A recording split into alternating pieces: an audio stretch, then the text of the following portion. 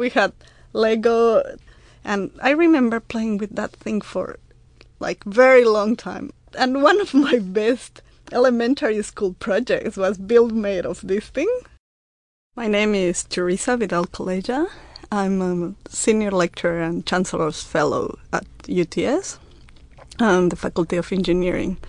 I work in the Center for Autonomous Systems, and my research is basically in robotics.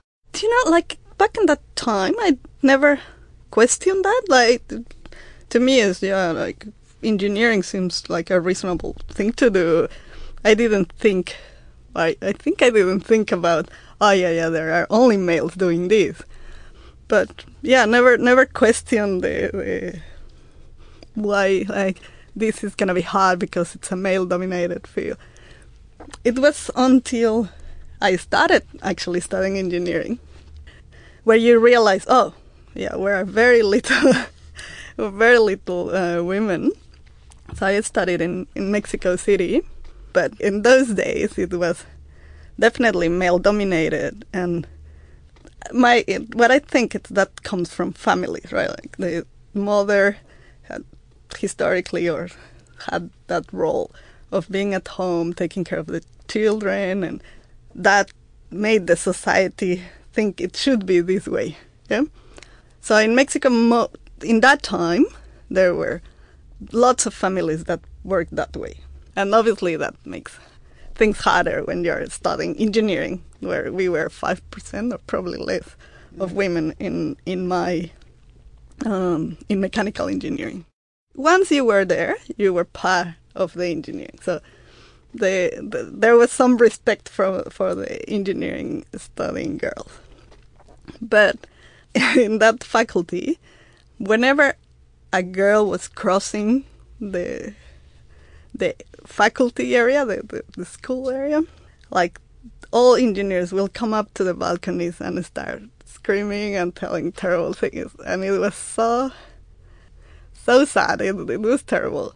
We always complain about it, like the few girls that were around. I think back in those days, you really have to have an attitude, or to be resilient enough to go through these things. And obviously there were, in my uni, in engineering at the time, there were lots of lecturers that were kind of against girls being in engineering. This is, again, this society all rotten. Well, that definitely has changed, but in that time it was pretty bad. And usually that the girls will know and try to avoid going with that lecturer. You had that option. But yeah, like you probably, as a girl, you probably need to work a bit harder just to show that you can do it. And as there were lecturers that will say in class, like, girls should be at home. My role model, which was my mom, was never the mom that we see in TV in the 50s, right? So it was person or a woman that worked full time, and she struggled through the week, and then we had the weekends and we had fun. Having that at home, made me just not even questioning. I have a son, so I cannot kind of do it in my own home. But definitely all the girls,